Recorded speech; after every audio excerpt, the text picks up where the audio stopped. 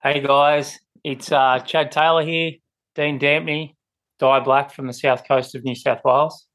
We're all psychotherapists and we're bringing you conversations for men and women. And today it's podcast 18. Who would have thought we would have made it this far when we started this out, as just to see where it went. And I think today Dean's going to share with us about an adventure he had down to the southern part of Victoria a few weeks ago. So, Dean, do you want to tell us a bit about that? Yeah, g'day, Chad. Hey, Di. Nice to see you guys. Hey. Nice to hear your voices. The adventure was the result of a 3-week trip that I'd had planned otherwise with my ex-girlfriend. And as a result of my window of opportunity being even more open, without any set destination, but still having that time up my sleeve, I followed a series of cues that presented themselves to me and ended up finding myself posted up in a little corrugated iron shack about a kilometre or two as the crow flies from Bells Beach, which is still not very far from Jan Juk and Torquay and relatively developed environments. But where I was surrounded by fields and trees in every direction, basically. And I took it upon myself to treat that 3 weeks as a journey further into me, to learn more about myself. And it was inspired by the fact that I'd come to a couple of realizations, once again using guidances as the apt term. And those guidances were two relationships over the last 20 years that both spoke to me in reference to there being a relationship style that I'd come to embody a little bit. For the bigger of those two relationships, it wasn't very clear to me whatsoever that was a relationship style that I beheld, and I hadn't actually done the work in that realm, and I didn't have the awareness around attachment styles throughout that. What I did know is I had a tendency towards people pleasing, especially with relationship to my partner at the time. And I also had a tendency to, retrospectively now looking back, to compromise my ideology for the sake of holding on to my relationship, because a relationship, by definition, in my mind, was the most important thing in my life. And actually not being in relationship, regardless of the experience of how good or bad or indifferent or whatever it may have been, I was inclined to hang on to that relationship at all costs. And I'd made a commitment in marriage and everything else, which is pretty significant in terms of my patterning. But stepping forward into my next significant relationship over this period of time, and much shorter and more intense in a lot of ways as well. But once again, I found myself on the other side of that more recent relationship saying, okay, hang on, there was that patterning there that officially defines me as having an abandonment wound, being having a tendency at whatever level, reasonably low on the most part, apart from a couple of acute experiences that were short-lived but pronounced, of having anxious and anxiety.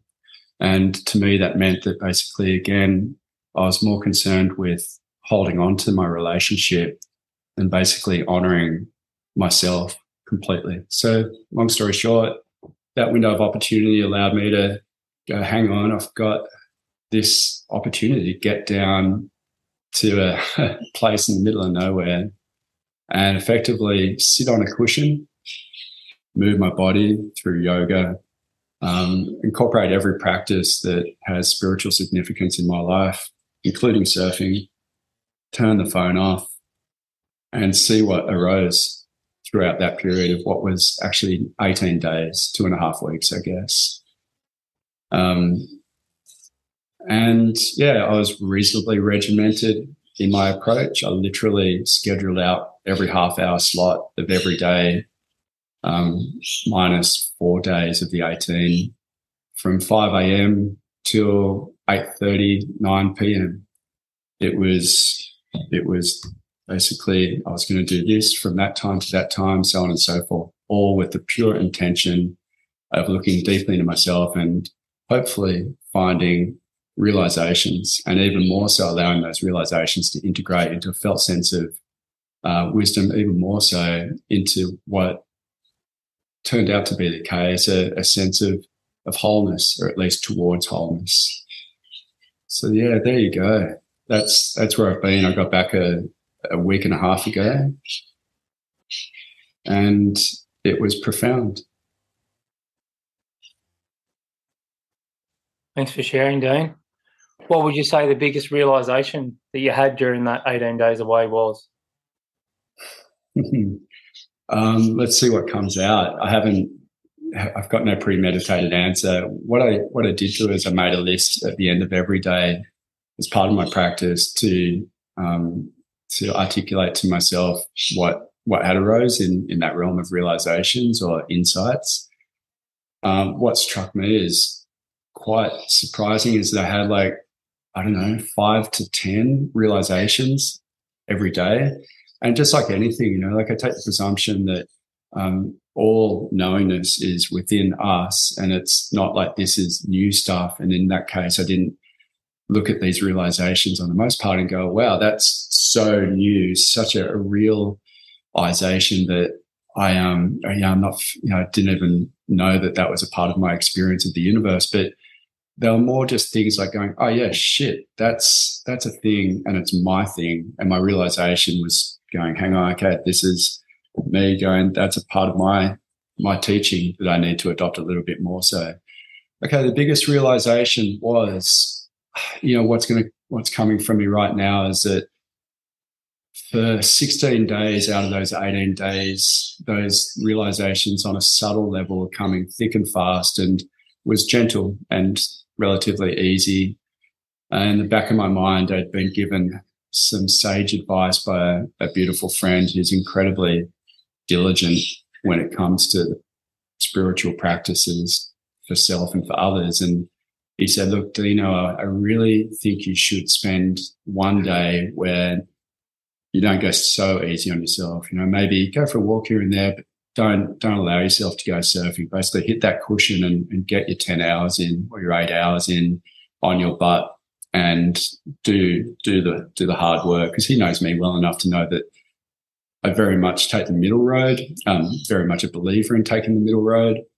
Not too light, not too easy, not too strong, not too full on the most part. I've got tendencies in both directions, but tend to try and stick in the middle. And 16 days in with 2 to go, I was like, here I am. I'm going to go back with my tail between my legs. Bunch of little realizations. They're all really well and good. But, to myself, I was saying far out, I believed that I needed to do it. And so day 17, I did. And I started on my cushion at 5:15, and effectively I spent about 8 to 9 hours on my cushion between that time in the morning and 8:30 that night.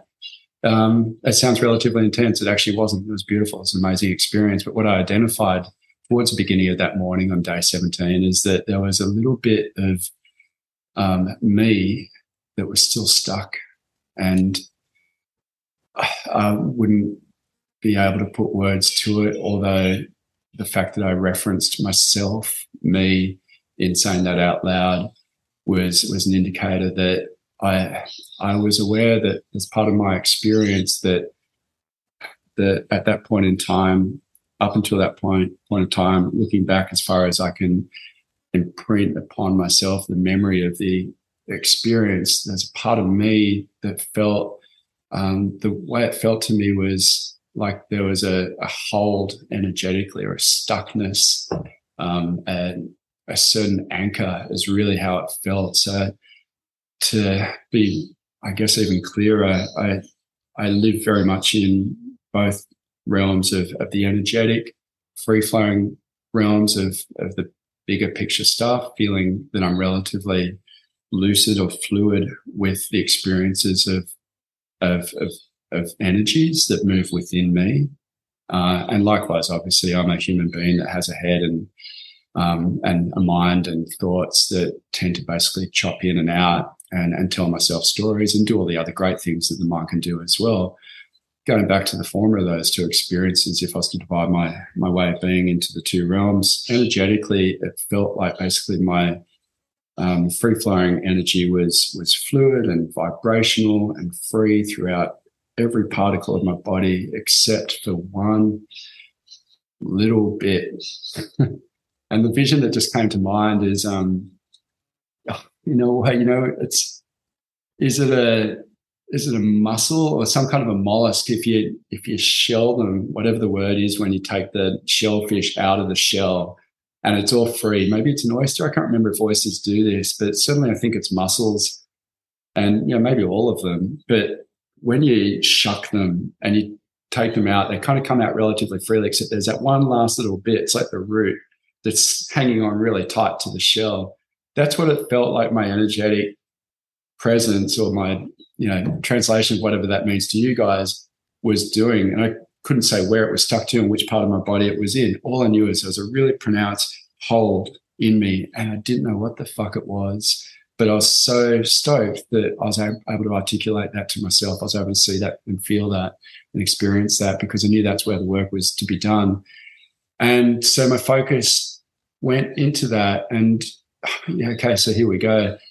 Really, that hold, as it turned out, throughout that day and the next day, day 18, which I doubled down and took on Ben's next line of advice. Instead of doing one day of that pretty big work, why don't you do two? In fact, do 2 consecutive days, 8 to 10 hours on the cushion. I remember we're like 16 days in already, and I was doing a lot of practice in all those days preceding.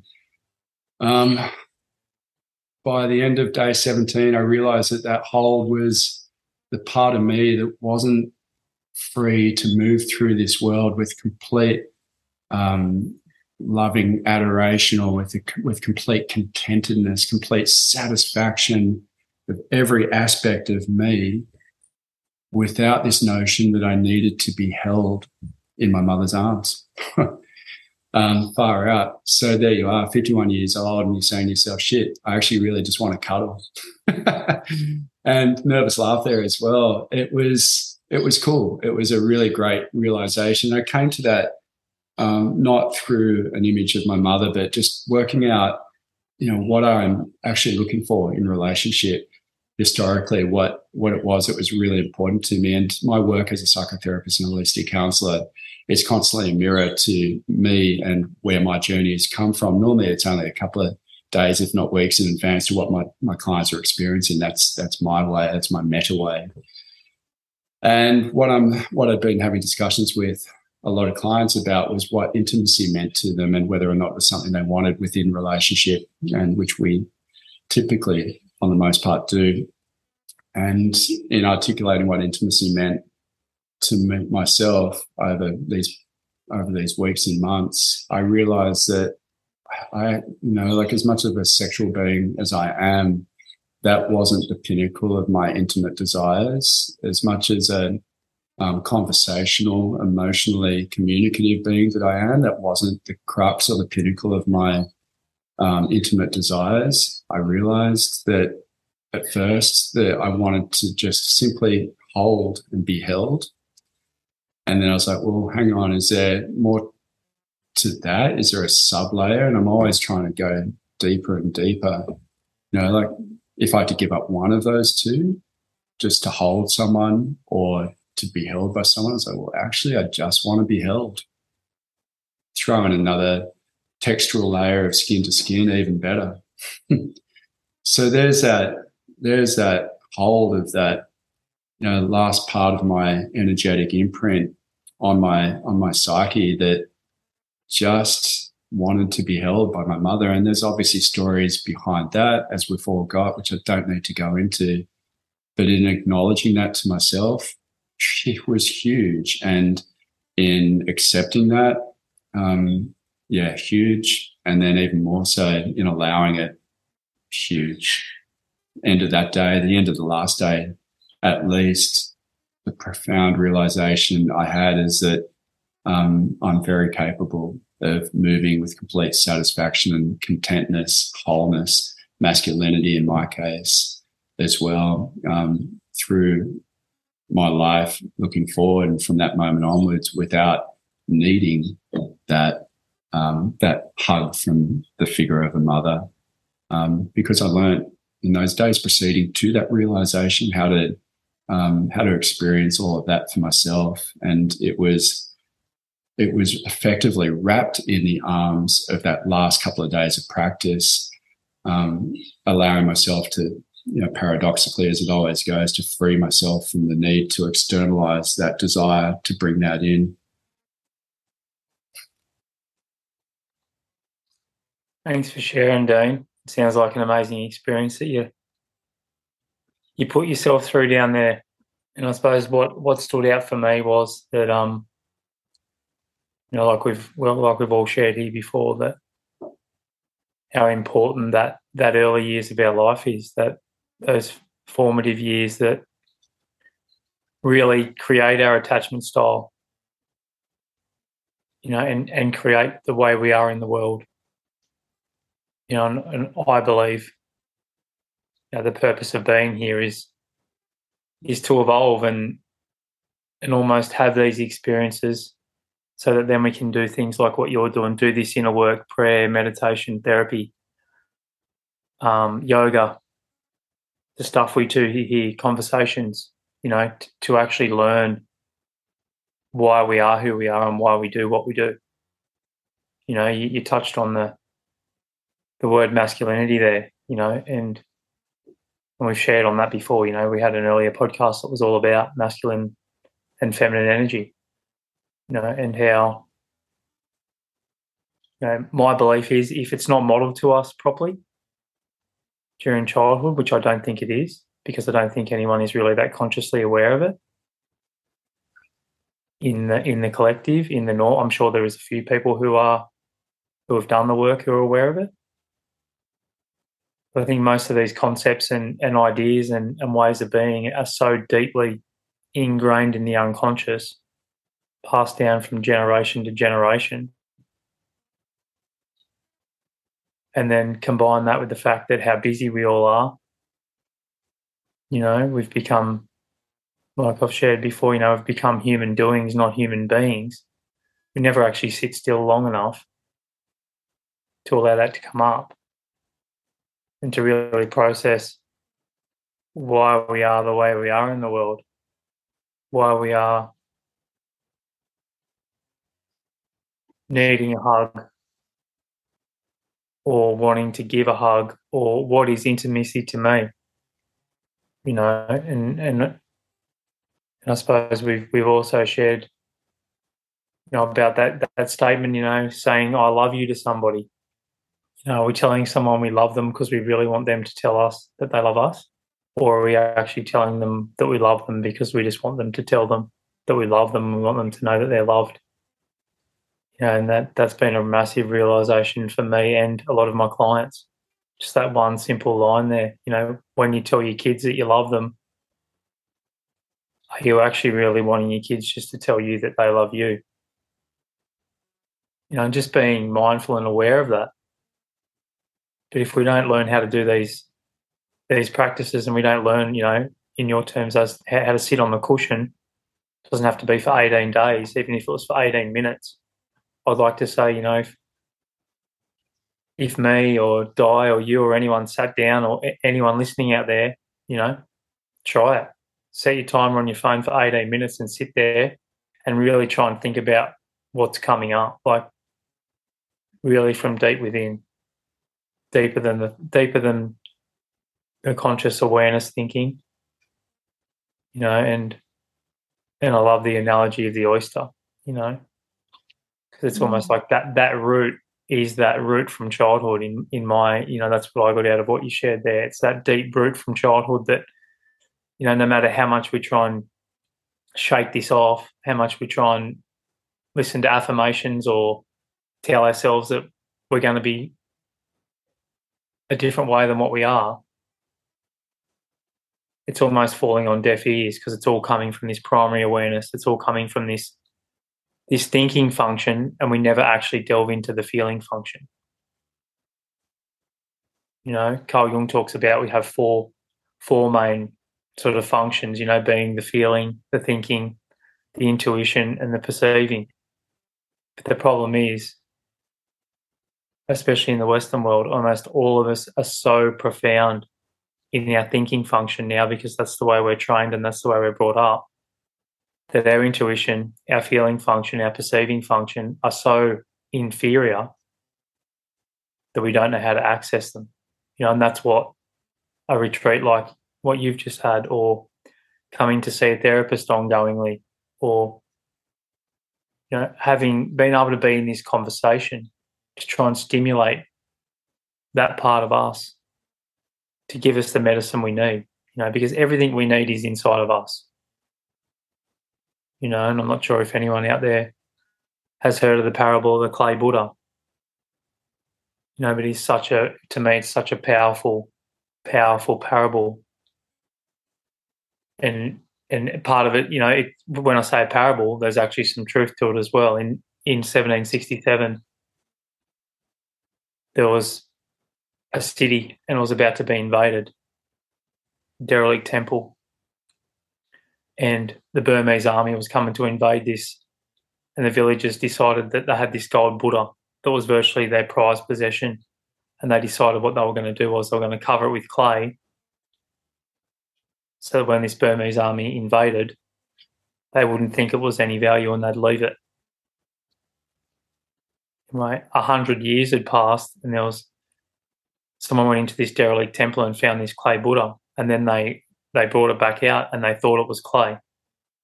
Everybody just perceived that it was clay because it looked like clay. And then as they started carrying it and looking closer, a bit of clay chipped off and they noticed something inside.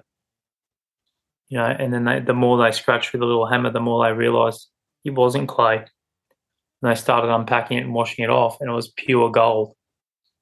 It was worth multiple millions of dollars. But because it had clay put on it, so much longer before these people had actually found it, they just presumed that it was clay and that it had no gold or no value. And I think for us, Joseph Campbell talks a lot about these sort of parables and myths. I think a lot of us have missed a lot of this storytelling. The church has tried to do it, but our minds become so literal that we couldn't get it.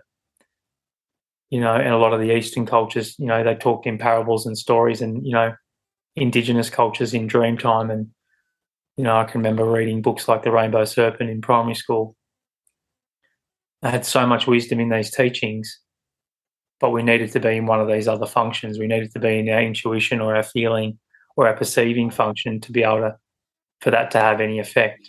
For in our thinking function, it's almost like it just completely got disconnected from any wisdom that was in that. And that's what I really got out of what you just shared then, Dean, about your trip.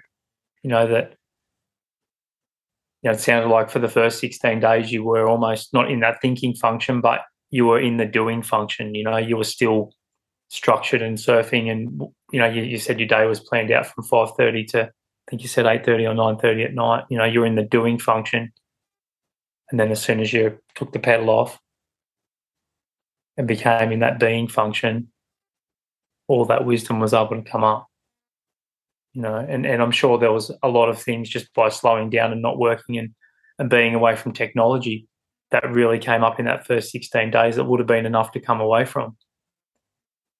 But then when we really go in, I believe it's all about the intention. If we go in with that intention to try and bring up stuff that we need to learn from, I think almost the universe will then give us what we need through our perceiving, through our intuition, through our feeling.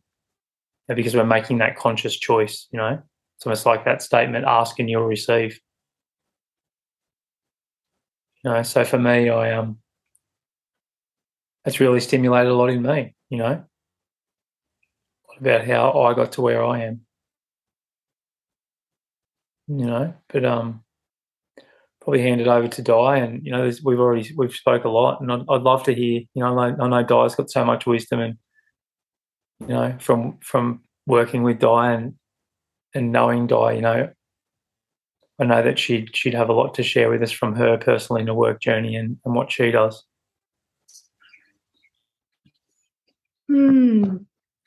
Thanks, guys. Gosh, I'm a bit emotional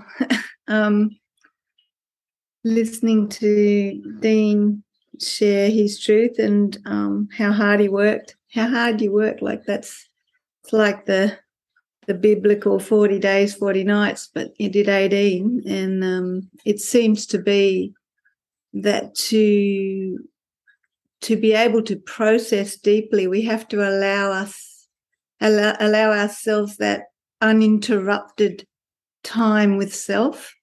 So it seems to happen more quickly in solitude, I think. It's with our busy human lives, we can still process, but it's always interrupted. And in my own experience, I've found that my processing has always been through periods of either complete solitude or aloneness, or feeling that way so that I withdraw totally in my surroundings when there's someone around anyway.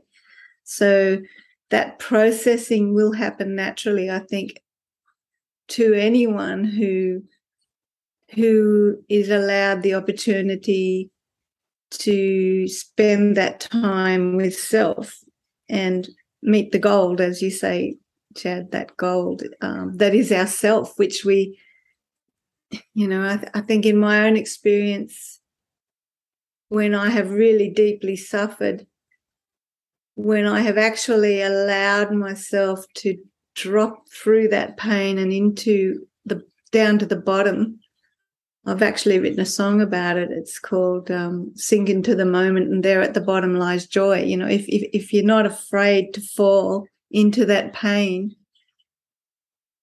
the truth and the gold the truth is at the bottom, and you might cry incredible tears, but then comes that beautiful release that the tears brings of that truth becoming conscious. So I guess my question to you, Dean, would have been, that oyster analogy was just amazing, because, it is so like that, isn't it? You shuck the oyster and there's still that little bit of, and the fact that you were able to process and come to that, you brought that unconscious attachment, literal attachment, and psychological attachment to the conscious level. And in doing that and acknowledging it, you are released from it. Do you feel that you're released from it now? Yes, I do, completely. Well, time will tell, and the tests will come at me, no doubt, depending on how much I invite them, but the invitation's there.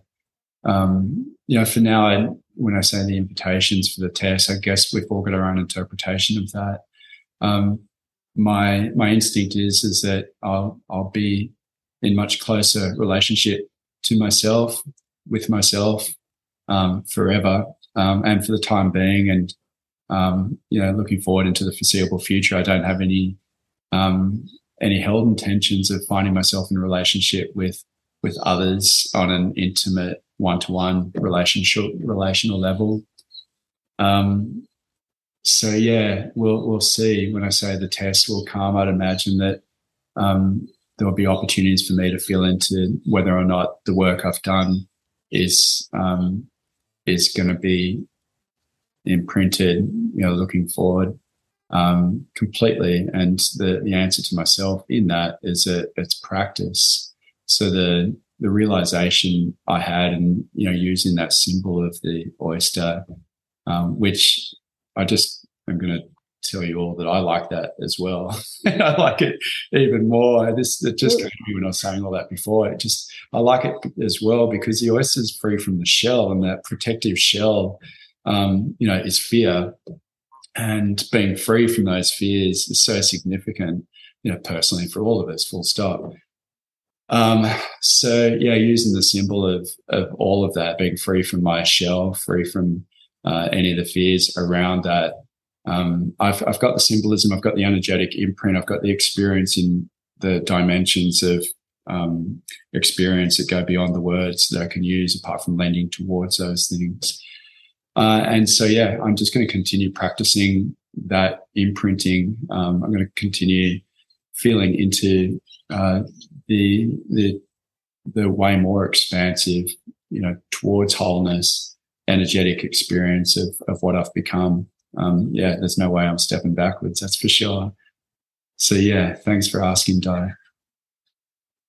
Yeah, I mean, it's so relevant to everyone because all of us have, I mean, mine's actually that's probably why I'm so emotional, because it touches me close to home for me as well, I think, in that wanting, I love that, that hang on at all costs thing. And that can come in the guise of, I've got to love perfectly. I have to be forgiving until you forgive yourself out of existence almost. But it is also makes you feel good about yourself because you're working very hard.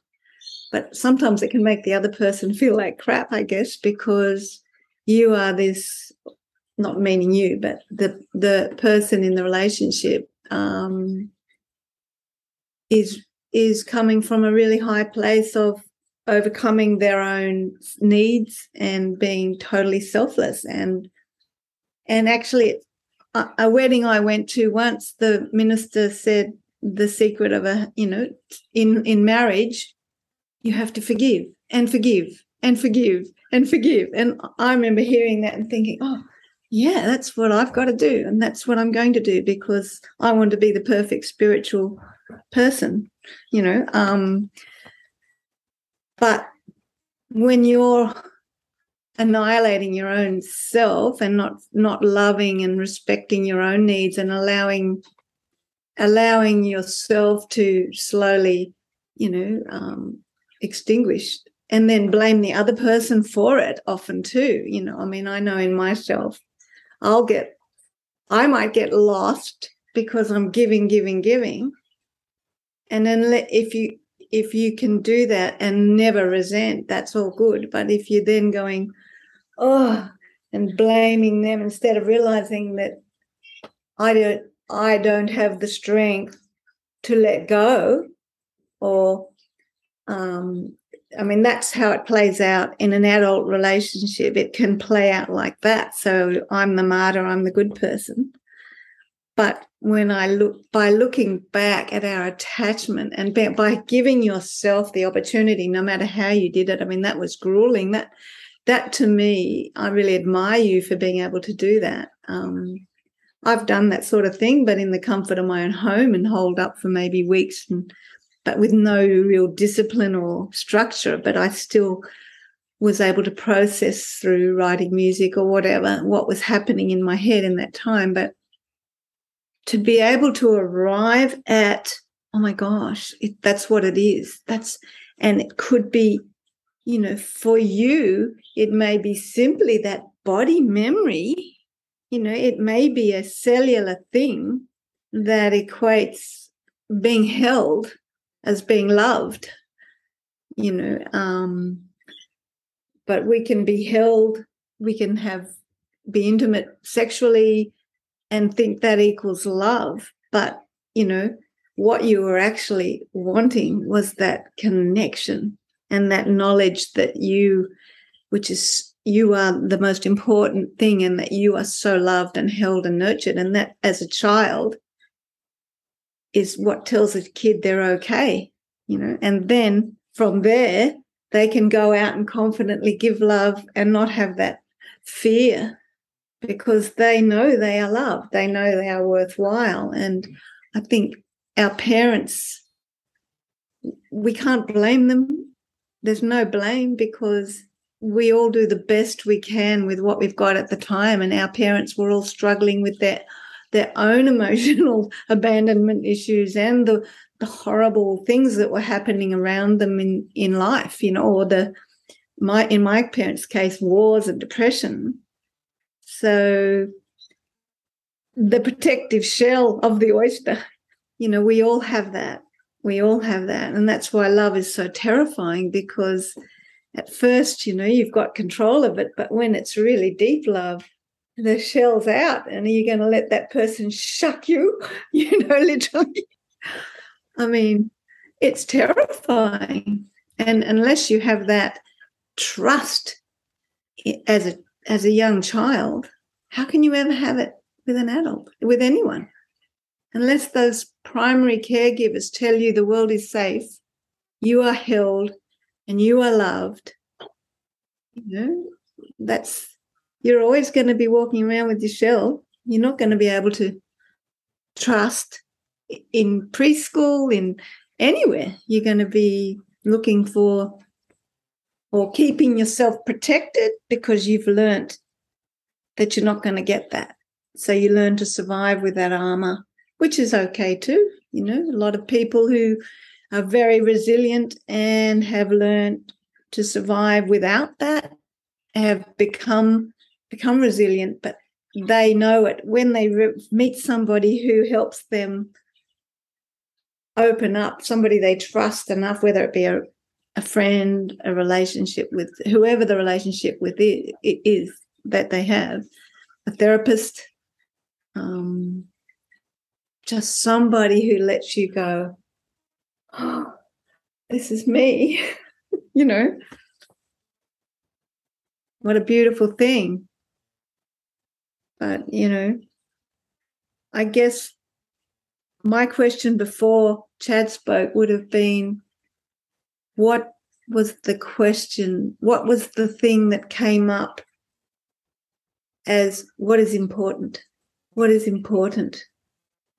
Mm-hmm. Not like in life, if you had to face your dying breath, what is it? Mm-hmm. What is it that is important?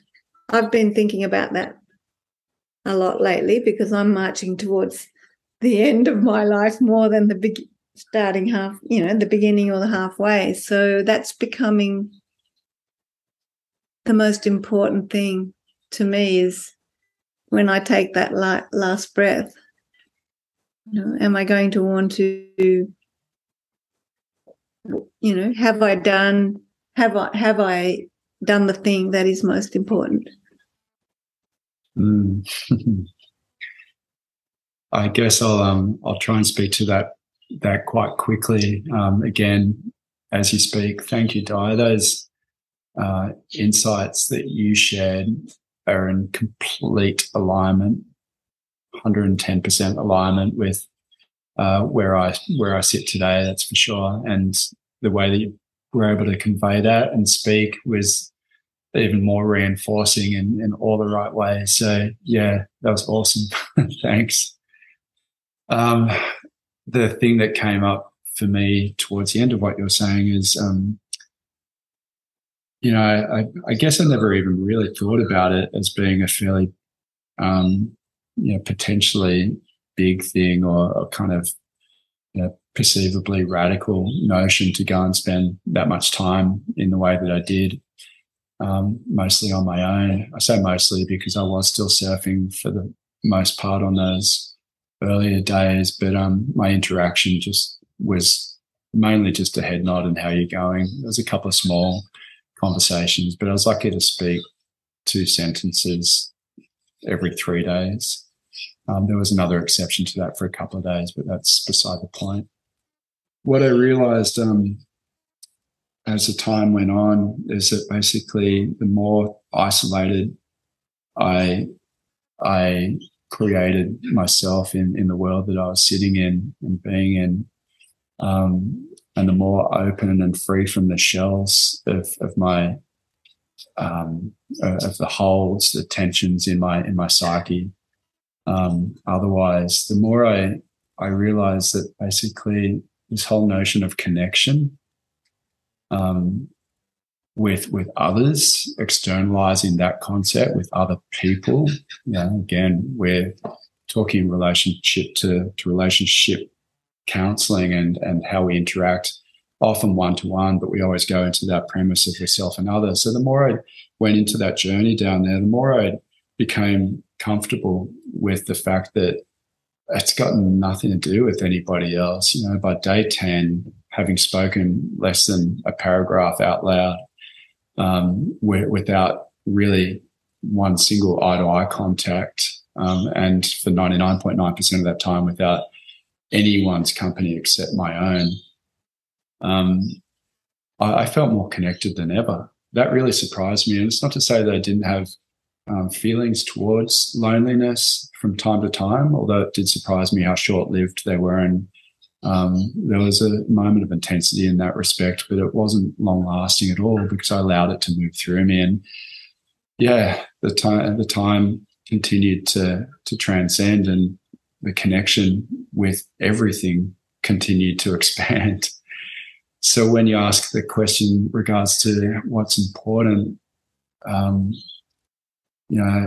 guess, again, because this is what's coming to me in this process of the flow for me right now, is that what I want to keep on reminding myself is that we are all completely interconnected, that it is all interconnected, that, we are at our foundation just that vibrational frequency of everything that goes beyond words. And within the context of that, we are always immersed within the energy of that. It's simply, and this is what I bang on about a little bit, it's the obscurations of our associations of our mind and our grip, our oyster root,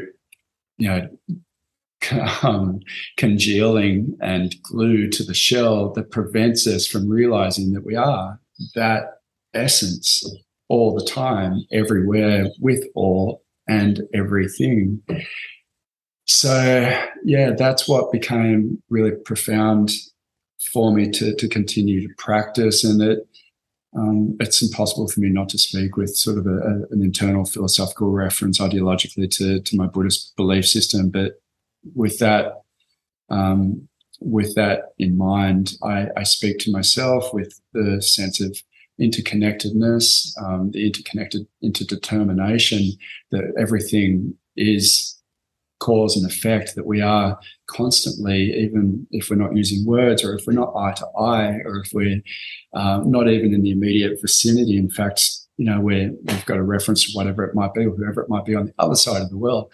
We're constantly shape-shifting each other through the sphere of this energetic essence that we represent, and also allowed to morph in our unique, independent imprinting that moves towards everything else in our perception.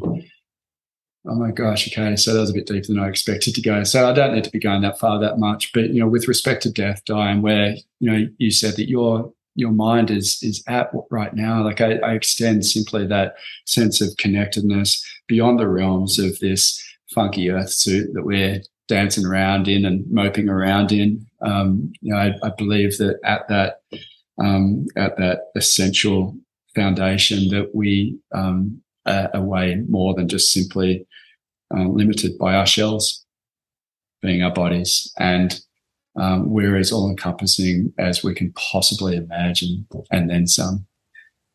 So yeah, that's where I am placing the importance on my practices, which will change again. And next time you ask me, it'll be framed in a slightly different way. Chad, I think I'm going to throw this at you to basically give it everything you can for a conclusion, maybe. Yeah, thanks, guys. There was a lot said then. I don't know how the listeners are feeling out there, but I know for me it stimulated a lot in me that, what I suppose that last question that Di asked then was, what do you want to have achieved by the time you take your last dying breath? And it really made me reflect on different parts of my life and what I would have hoped to have achieved, and how much I've changed by doing this work. I would think in my 20s I would have, would have been all about the material things that I would have achieved. That I would have made something of myself and I would have left a legacy. We hear a lot of people talk about legacies, and it's normally about it's normally a legacy about being a hard worker and having mass achievement and possibly of being, I don't know if the term famous, but almost like leaving something that they really went above and beyond the normal person would have achieved in their lifetime. And now at 40, in my early 40s, I would have a completely different legacy as such, of one that I almost integrated all these parts of me back in together, and I could die in wholeness. It's almost like whether I believe in the Big Bang or whether I believe in the man on the cloud God theory, or whether I believe in a Hinduism type theory or Buddhist philosophy or an indigenous culture philosophy. I could say that we all came from the same energy. When Dean talked about all us being one, I feel like sometimes it's hard for people to get their heads around how we can all be so separate, but we can all be one. So for me, that's the easiest conception that I can actually come up with for myself. And if it helps anybody else out there, that if you get your two hands together, your two sort of palms together, and then you move out in a triangle, whichever way you go, we have had to have stemmed from the same energy source. So therefore that to me really shows that I am you and you are me. I am everything. I just noticed Di's just patting her dog on the screen in front of us, like we are everything. I'm the kookaburra outside here. I'm even the, objects that I wouldn't think I am. I'm connected to this computer screen, to this ether that we're talking through. It's all the field as such. It's all the same energy field, just that I feel separate. And when Dean talked about, those periods of loneliness not lasting long, that was something that I really worked on a few years ago after a kind of a big change in my life that left me alone. And my mentor at the time, he really worked on turning loneliness into aloneness, where it almost has two completely different energies attached to it. Everything in our world is an opposite. We've got, live in a world of dualistic thinking, really, where it's one or the other. It's either science or it's religion. That's probably the biggest one where we're in our dualistic thinking. And just turning that energy, like Dean's trip was the intention of going there to be alone. So it was a purposeful, from what I can gather, it was a purposeful time of aloneness. I think if we can somehow turn around, if we are feeling alone, if we can turn that around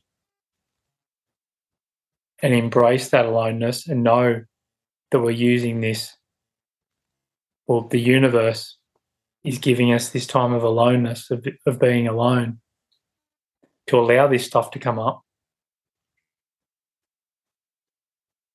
then we're going to be able to grow from that and then be a better version, of ourselves in the world.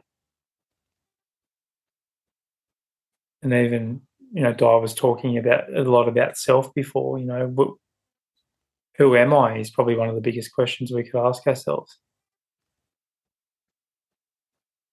And I know a lot of people never probably get to ask themselves that question because they're so busy with who they think they are. They never let their thinking get out of the way enough to actually find out who they really are. And I would hope that the more I investigate this, the more I do this inner work, the more I learn, and then the more I develop and the more I embody. Because there's one thing about learning, knowledge is one thing. Experience is a completely different. Anyone can have a concept of God or the universe or of being one. But once you've had the experience of that, your whole reality will change and you can never actually go back to thinking that we're not one. It'd be the same if I tried to sit down and explain to everyone out there who had never eaten a banana what a banana tastes like. Like, how would I even explain it? A banana is like nothing else, really. And a lot of things, even eating an apple or, the experience of swimming in the ocean. Like, how could words convey any of these experiences, yet now we think that our brains can process everything and as all we need is knowledge. But knowledge is just the start of it. So sitting here thinking, oh yeah, I could see how good it would be to sit down on your own and all those things come up and oh yeah, that's a really good concept, and then we walk away and we tell everyone about it, having never done it, actually isn't doing it. And that's what I'd say to people out there. You've got to actually take the time with the right intention and do this work. It needs to be discipline. Talk about meditation being a practice. It's a practice as the verb, because the more you do it, the more you practice it, the better you get at it. Yeah, so for me, I guess these conversations really inspired me to do more. Because I do a lot of doing, I do a lot of learning, and I do a lot of guided meditation, and I work with a lot of clients. I work with 10 to 20 clients a week, couples, young people with personality disorders such as schizophrenia who have a lot of selves inside them. They hear a lot of voices. And it makes me think, each one of these little voices inside our heads is almost a part of ourselves that wants to be explored. Whether it's, in Dean's case, whether it's the little Dean that needed a hug. But until we explore that and unveil that part of ourselves, we're going to project that onto others unconsciously and not really understanding what we're doing. And that's my story too. I look back to some of my interactions and relationships over the years with the consciousness I've got now, and I think, it's so different now. One thing I can't do is get angry at myself for who I was when I didn't know. That's what I'd say to anyone out there. Sometimes therapy and self-exploration, we shouldn't go spiritual matters alone, really. I think we need to have someone there to bounce these ideas off, because doing it all alone sometimes can be scary, because as these things come up and these self-realizations come, can almost be another way for this false self, this egocentricity, another part of us to then go to war on another part of us internally and fracture us off even further. So I think it's good to have a safe reference point, a safe person in your life that you can have these conversations with that understands it.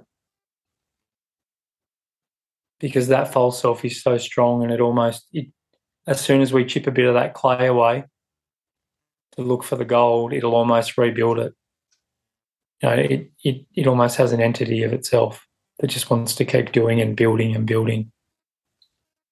And for me, this is a lifetime journey. It's not like, doing a course or reading a book. Once I've done it, I put it down and I just skip off into life forever. For me, it's an ongoing process of evolution.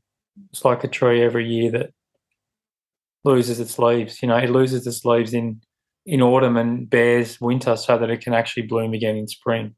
And it does that year after year and cycle after cycle. And that's how it grows. And that's what I'd say for us. I know for me, the biggest realizations always come through pain and always come through digging deep through that pain, pain being the catalyst to change.